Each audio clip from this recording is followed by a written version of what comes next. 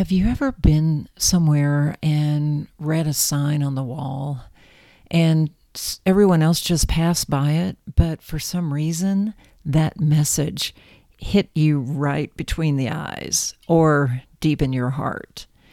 That happened to me one day. I was frustrated with work. I was blaming everyone else, and I met a friend at a coffee shop. And while we were there, I noticed that there were various signs on the wall. And this coffee shop was one of those repurposed buildings. It had the whitewashed brick long wall. You walked all the way to the back to place your order. And then as you came back to the front, there were signs on the brick wall.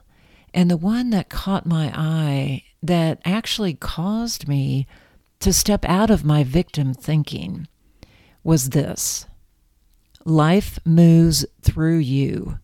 It doesn't happen to you. So think about that. Life moves through you. And as it moves through you, you are the decider, the filter of what comes out on the other side in your experience. Because you see, you control your attitude. No one else does. Not the government, not your parents, not your spouse. No one else except you.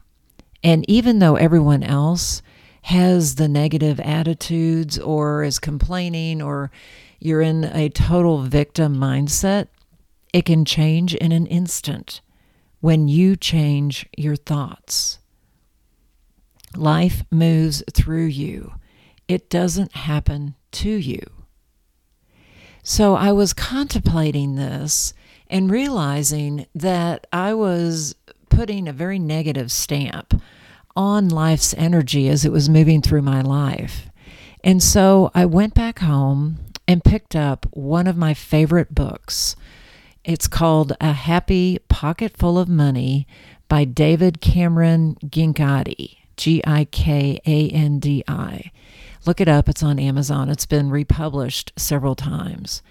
And I always dip into this book whenever money seems to be distant and unfamiliar. Because as you read David's words, you feel the energy of abundance just flowing off the page. So on this particular day, after seeing the sign in the coffee shop and realizing that I had fallen into a very bad habit of being negative about my work and about money, I happened to turn to page 50 of A Happy Pocketful of Money. And this sentence again hit me in between the eyes. Life is the images of the mind expressed.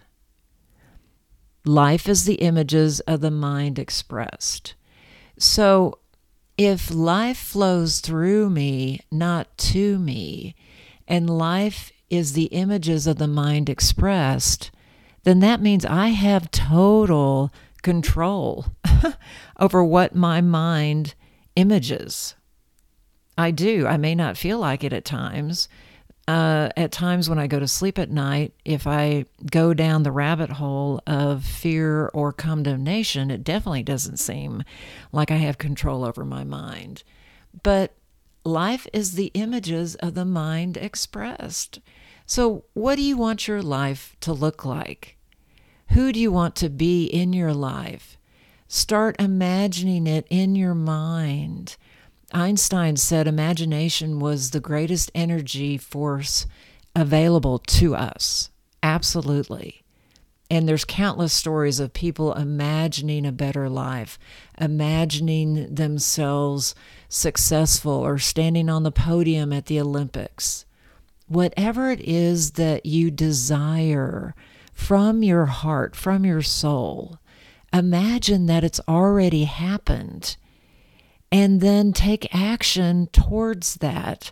But listen to that inner voice, because you'll receive guidance. You will know when it's right to act and when it's best to just stay back and wait for events to catch up to you. But life is the images of the mind expressed. What images are you expressing in your mind right now? Look at your life, and you will be able to immediately tell what images your mind projected onto this expressive and creative energy that flows through us always. So thank you for listening.